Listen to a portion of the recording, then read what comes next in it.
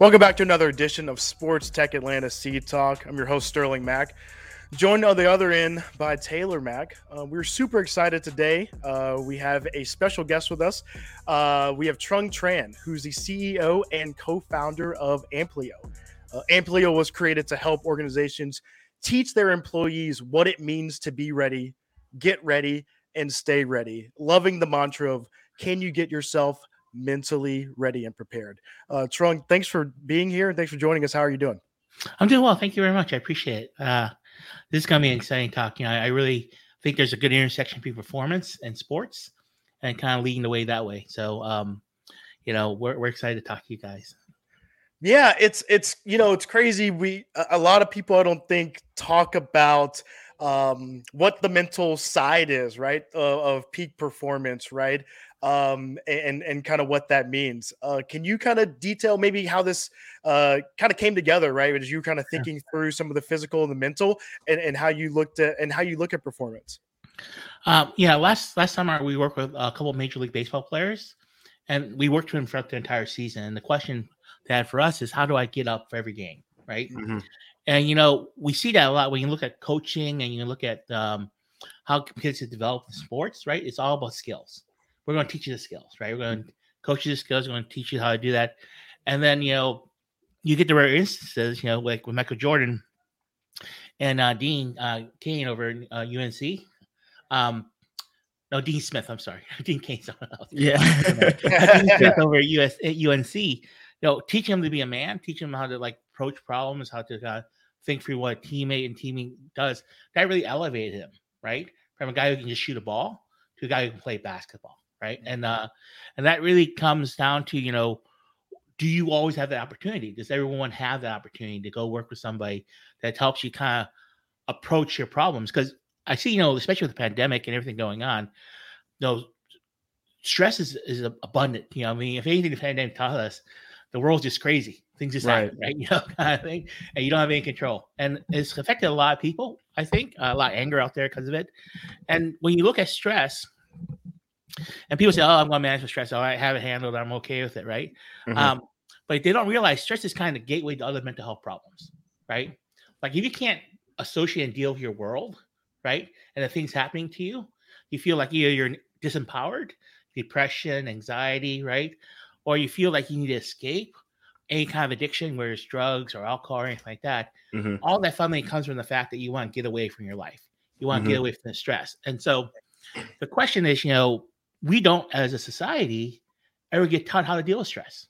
I mean, when I was younger, and maybe people are a little more aware today, but, I was just told to suck it up, right? It's like, walk it off. You're a man, you're supposed to take care of things, and if more things come at you, it's just to show how good you are.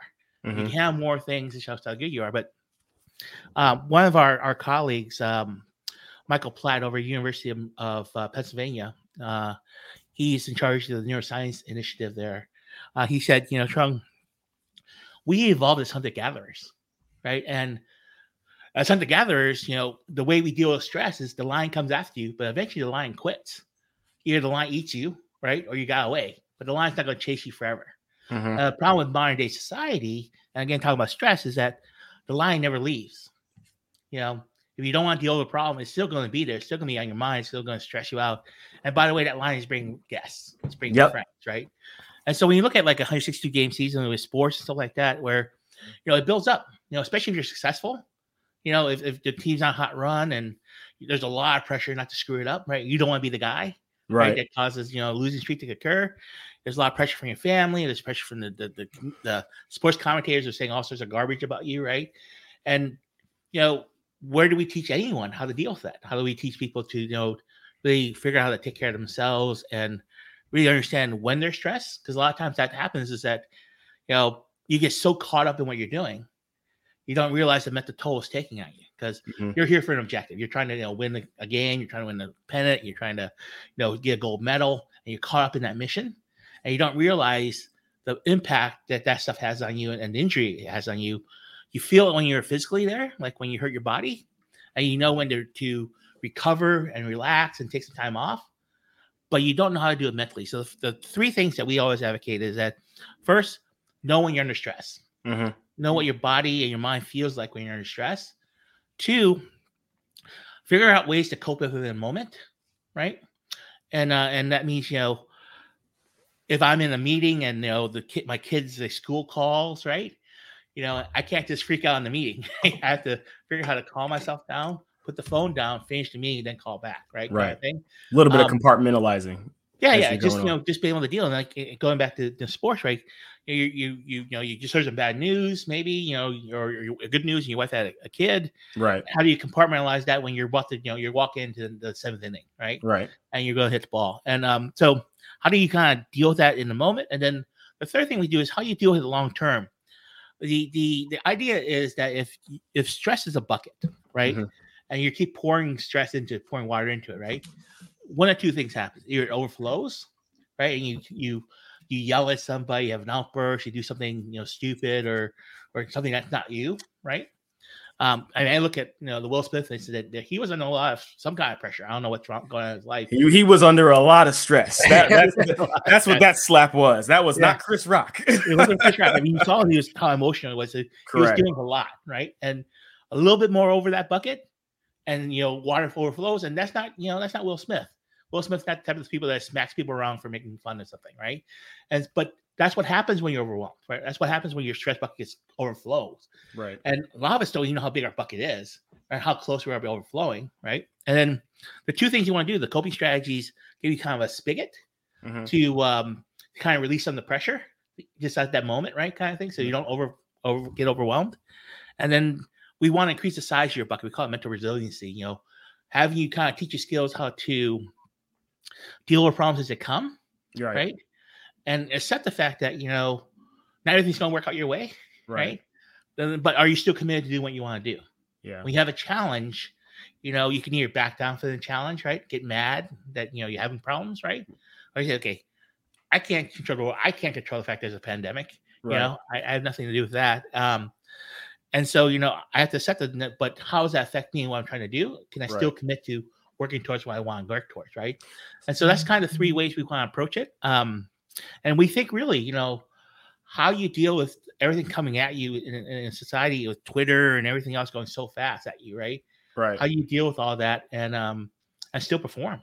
So let me ask. I love how the inception of this came about, and basically you're dealing with something that's so underlying, but also has been kind of stigmatized in the past, but now brought to the forefront in a positive manner. As everybody is addressing the issue when it comes to the mental health and mental well-being. So for the application itself, so how does the device work? So you have a wearable, then you also retract within your phone, or if you have the Apple in your PDA or whatever you want to say, whatever device. So how does that go about to be able to then make and develop, as you guys like to say, your digital twin, your second you? Well, the digital twin is the concept that we want to give a mirror to people. Andy Walsh, one of our advisors, he's been training high performance athletes for over 20 years. Ran Red Bull's performance center, right? Invented the U.S. ski team's performance center, Olympic team's performance group. He said, athletes generally, if you put a mirror in front of their face and objectively tell them what's wrong, they'll try to improve. And we think that's true of everybody. If I can understand what's wrong with me, I'm not in denial. I don't want to hide the fact, but I'm looking at it like, oh my gosh, this is just what's wrong with me. I need to deal with it. And that's really what the digital twin is. What people don't understand is that, there's feelings. You saw the in and out thing that Disney did with the little characters with different emotions and stuff like that, right? Feelings aren't, they're fleeting. They're not real. Emotions are. And the reason why that is that emotions have physical impacts, right? Like when you're angry and you're ticked off, again, going to Will Smith thing, not to beat up on him, but you saw his face is red, his fists are clenched, he was sweating. Those are the physical impacts you see when you're angry. Right. Same thing when you're depressed. Your heart rate slows down. You start losing body temperature and stuff like that, right? And so, what I feel, and we talked to a lot of people. Not a lot of people are aware of their body and what's happening to it, right? People aren't aware they're getting angry. They're just like, I'm going to ignore that guy, right? But you're ticked, right? And then you get in your car and then you have road rage, right? Kind of thing, So, it's a question of measuring your body We have psychometrics in our app, so we actually try to help you understand how you're feeling in the moment, right? And our AI, the digital twin, learns what the different states are based upon your particular body representation. Everyone reacts to things a little differently, so we don't have like a one size fits all. Say, hey, everyone's angry, it gets really mad, and their blood pressure or their heart rate goes up like to 200 or 300, right? Kind of thing. We want to make sure that we associate the data we collect in the body with the emotion, right? And we want you to understand and actually understand, my heart rate's running, right? Right. I'm something's going on. I'm not like, I'm not normal, right? And that's a lot of what we talk about being self-aware when you're under stress, is that, we take all these biometrics.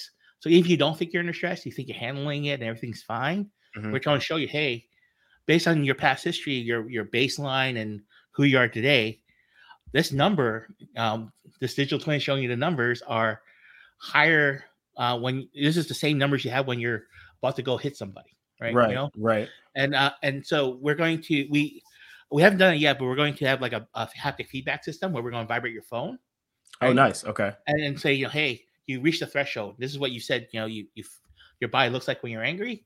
Make sure you're aware of it too. And then now that you have a problem, you can address it. Right. That's really what digital twin is about. Can I actually represent you and how you feel, so that you have an idea how what's wrong, right? So was that development of that AI? Is there incorporation of machine learning as well with this as you kind of progress with? I guess I don't know, changing standards or metrics within the body. But was that a difficult algorithm to develop, or pretty simple? It's a probabilistic algorithm. So it's what we call it, third generation AI. When you look at machine learning today, whatever everyone talks about machine learning, it's what we call rote learning, right? When you have a little baby, you show lots of images, and the baby understands what a bird is because you did a lot of match card games for them and show them like this is a bird, right? Give them bird books and stuff like that. And that's what we do in machine learning today. We it's all rote learning. The machine either mimics what we do or just repeats back or regurgitates what we told it, right? There is a little bit of reinforcement learning where you're trying to learn from experience, right? What works doesn't work, and we take that to a extreme. What I mean by that is, when you look at machine learning or you look at reinforcement learning, you're optimizing to a single cost function, right? You're trying to make something better, right? How closely does this match a bird? Right. How closely does this make me win a game, right? The question then becomes, I always comment that Skynet, right? With a single cost optimization function, right? Which still scares me every time we keep working with AI and ML. I am terrified of Skynet, and it doesn't seem. I'm glad it's on your horizon, Trung, because it's not on a lot of other people's. Well, that's the thing. We need to get away from these single optimization functions, right? Because just like a human being, if you're single-minded, right? And you don't care about anything else, there's no secondary goals or tertiary goals or any mitigating requirements or anything like that, and you're just going to barrel through life to become a millionaire, right? You're going to leave a lot of damage, right? You're going to hurt a lot of people, and that's the same thing. We look at Skynet and all that stuff. It's, if you're super focused on one goal, that's not right. And so what we do with the digital twin is a probabilistic algorithm where we say, okay, we want to give you different courses of action, right? And we want to suggest one, and that's the interventions we talk about in a second. We're going to recommend to you this intervention is the one that improves your numbers the most, right? That reduces your stress the most. And that's what we're going to recommend to you. And we're giving you a couple choices, right? We're not saying this is the absolute one answer and it's the truth and this is the way you have to do it. Here's some choices. And we try to incorporate your preferences and your willingness to do something, right? Because we know that if I told you to do something, just because you're a human being, Taylor, you're going to say, F you, right? I'm not going to do it. Just say, okay, go do this, right? I'm sorry, you're probably nicer than that. But I'm just saying, that is exactly how I was. You told me to run right, I would run left. That's exactly what I would do. And that's the thing, so we want to give you options. And we think, reason why we do that, and then we do this probabilistic algorithm, so we look at the probability or the maximum likelihood something's going to happen, right? What's the maximum likelihood that meditation will calm you down? Like meditation would speed me up. I'm a little bit ADHD. You can tell by how fast I talk, right? and from a standpoint of that, if you had me sit down for 5 minutes, my eyes closed, trying to calm down, that's going to have the opposite effect, right? I'll start twitching, right? Honestly. And so that's the question, is If medication doesn't work for me, then the probability of it actually working for me is going to be low, and I'm not going to recommend that to you, right? Right. But we want to give you different recommendations because we want the human being to be in charge. Too much of AI machine learning today is the AI is in charge.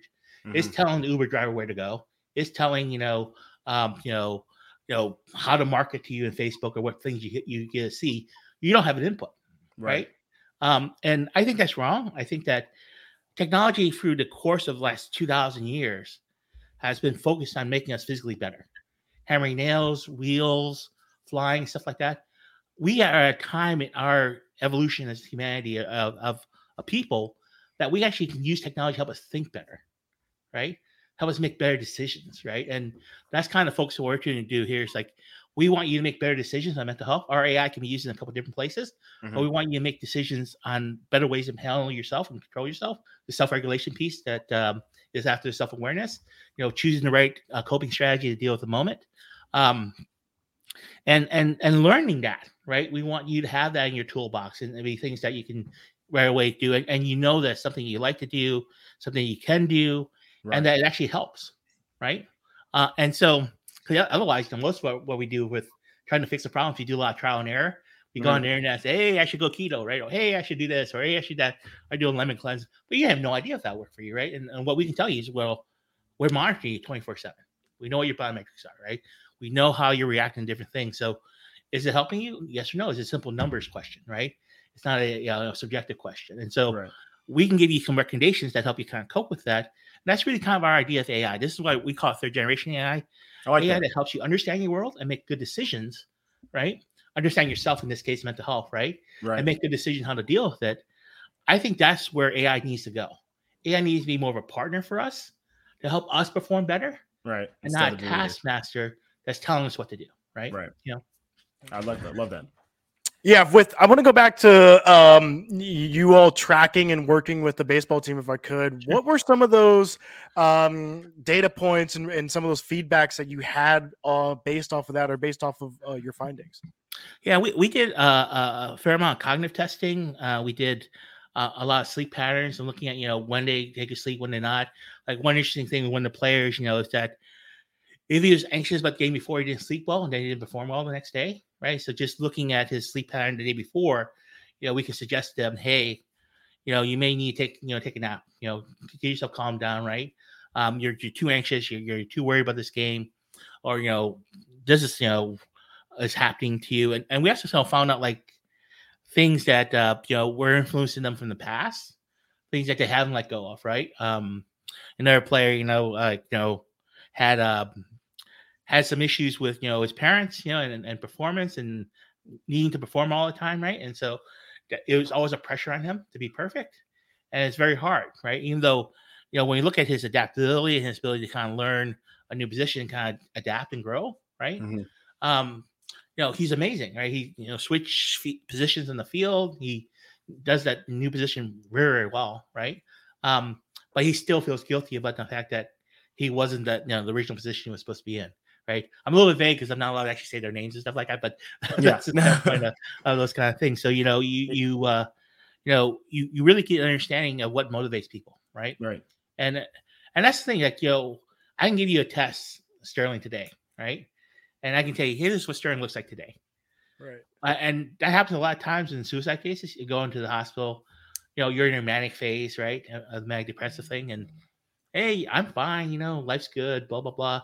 Next day, you go shoot yourself, right? Kind of thing. And that's what people don't understand, that emotions are cyclical.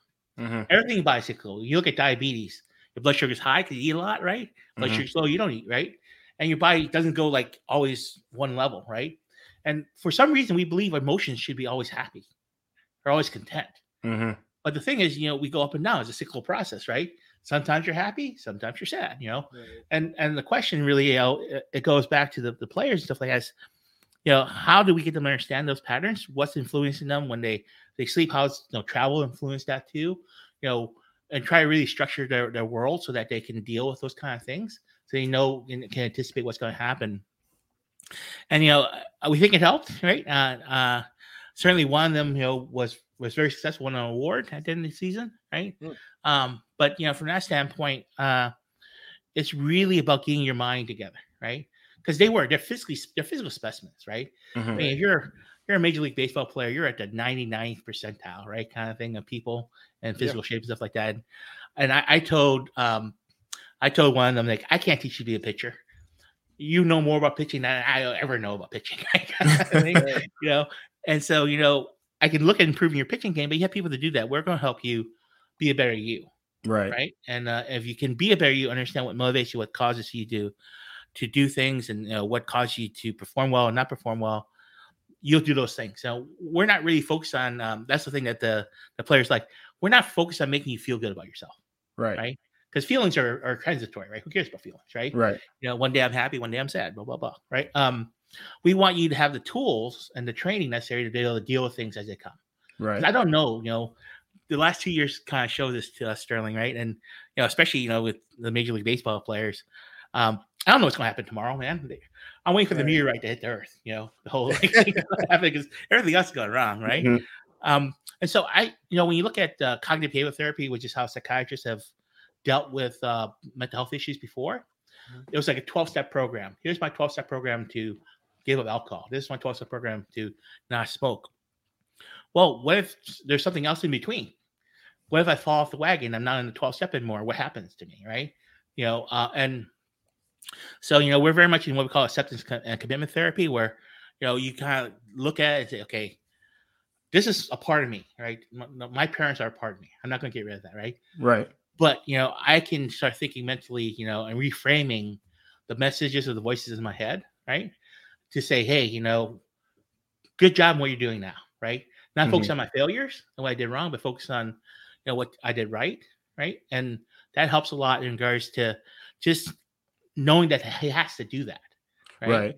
It's not something that, you know, it'll just happen, right? You know, those promises don't go away because you don't think about them, right? Kind of thing. You have to learn how to do it. And that's really what the baseball players taught us, is that, you know, everyone has issues, right? And they don't know what the issues are until they come up, right? And the more they're aware of it, the more they can actually do something about it, right? And not just be, you know, caught up in random fate, you know, when their bucket gets overflown. That's really kind of what we did. Did I answer your question, Sterling? I don't know. I went off a little bit on a tangent. No, it did. It did. No. It was no, it was good. It's so interesting to your point because you do, and you referenced it earlier, right? Like, you know, you bring so much to the ballpark every day. And I wondered, to your point, how do you get peak performance, right? Especially in today's world, it's so different than it was, you know, when Yogi Berra played or Ted Williams, right? There's social media, there's just differences, right? So it's really cool to see the interaction of what you guys are talking about, of like understanding the emotions, understanding even variables of like sleep, right? And then how that can go affect and what you all are able to action off of. Yeah, we measure heart rate. We measure sleep. We measure body temp, SpO2, your breathing rate, right? So sometimes you hyperventilate when you're anxious and stuff like that. So it goes back to the emotions we talked about. And so we're looking at all those biorhythms and say, you know, this is what it is. You know, if you're not sleeping well, you know, that's one of the things. You know, there's a lot of apps to help you sleep. They talk about, like, you know, shutting off the blue screen, you know, wearing, you know, mask or something like that, or having like bird sounds in the background, right? But all you're trying to do is fool your brain. Right. Yeah. If your reason why you're not sleeping is because you're worried about something. Yeah. There's something in your head, you know, other than the fact that, you know, as you get older, you have to kind of use the bathroom more often. That's why you're not sleeping, right? You're not sleeping because there's something wrong, right? And let me tell you, there's nothing worse than when you're about to go to sleep and you randomly remember that moment from 10 years ago that was embarrassing, and now you're in a cold sweat. You're up, your mind is racing. You're like, now what do? I can't go back to change that.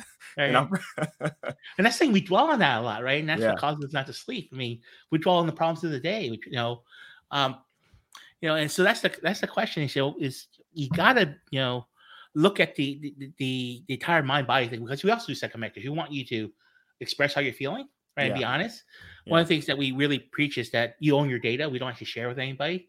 I don't know if anyone cares, you know, where Sterling's having a good day or not, right? Sterling, sorry. But, you know, you don't need to market that to anybody, right? But so it's all private, it's all HIPAA, it's all you.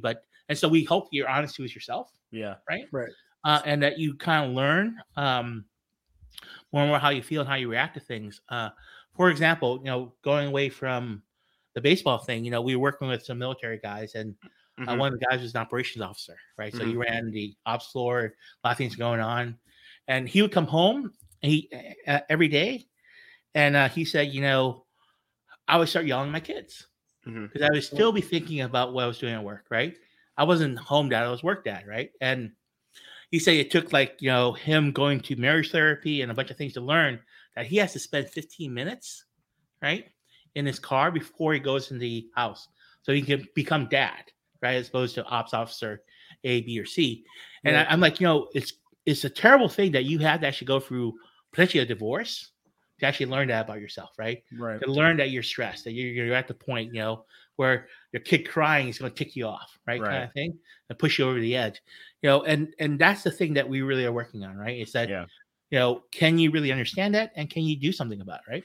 Yeah, and I love that you've talked about the expertise and what you all have developed, and when you look at what your team is, you have a team of doctors in part for your partnerships, and you also, and a CEO when it comes to the nutrition side of things. So how was it to put this team together and then put that collective knowledge into this app so that you can get those recommendations pumped out? What was the process with all that to come together and then put the process in in motion?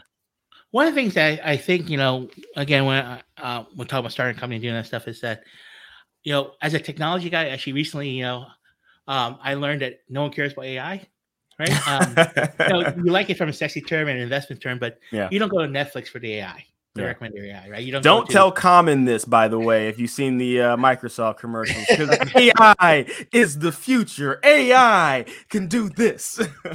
Well, the thing is, like, people go to things to do something, get some value of it, not to admire the AI, how fancy it is, right? And so, from my standpoint, that's something I learned recently and made me a little bit sad. But the reality is we're trying to help people and solve a problem, right? And if we're going to solve a problem for people, right, it can't just be technologists, right? It can't just be people that know how the bits and bytes work and write correct code, right? You have to be psychologists. It has to be the people that know neuroscience in the body and our work. It has to be people who work with performance in the past, right? People that understand nutrition, how the body works, and how it all works together.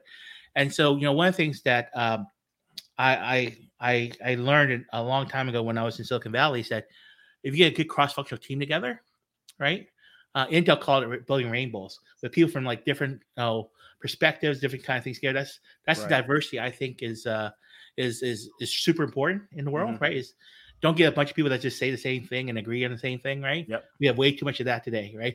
You want people with diverse opinions that can add to the problem, add to the solution, right? And say, hey, and that's what I say. I don't have 20 years of neuroscience experience like Michael Blatt, right? I don't have like 25 years of nutrition experience like Chris Talley. I could try to get that, but then I'd be really old and dead by the time I could do anything, right? So, why don't I get the people together, convince them that, we're here on a mission. We're here to make people better. We're here to scale people. And once you approach people with ideas like, I need you to make my product better, doesn't get anyone on board. Right. I need you to help people get better, right? To perform better, to be better themselves. And that inspires them to kind of think of new ways and new approaches to do that, right? Because, you want that kind of interaction. You want that brainstorming, among a bunch of people with a lot of different opinions, a lot of different backgrounds, a lot of different knowledge, right? That's what, people talk about being the dumbest person in the room, is that, you want people in the room that are experts in different areas, because you can't be the expert in everything, right? Unless you're God, right? You're not going to know everything, everywhere, right? And so that's really what inspired me to do that. And like I said, I went out, and Andy was a big help with that. He has a big performance meeting every year called Glimpses, where a lot of performance experts around the country came in, and we kind of networked together, and we built this team up based on that. Okay. Yes.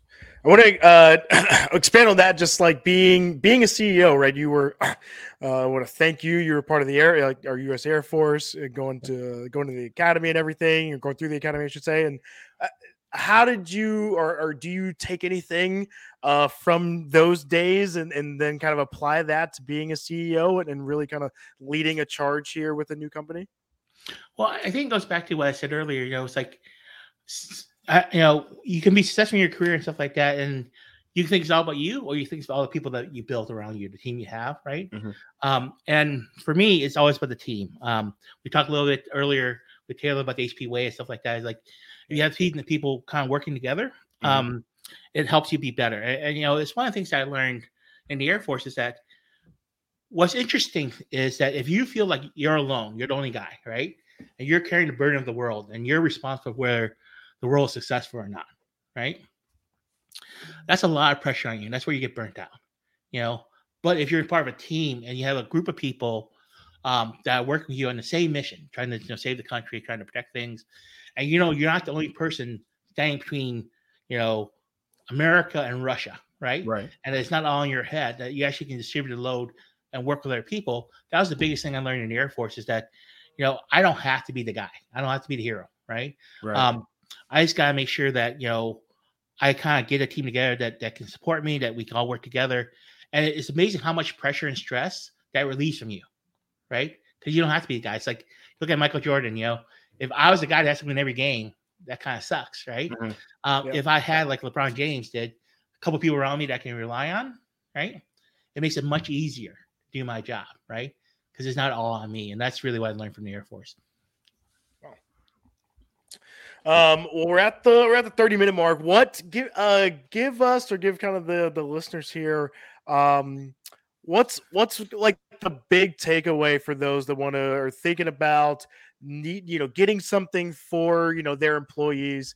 They're looking at different prospects. What is something that Amplio is really going to do for them that they can implement incredibly quick, and obviously help their employees to stay fresh and stay ready?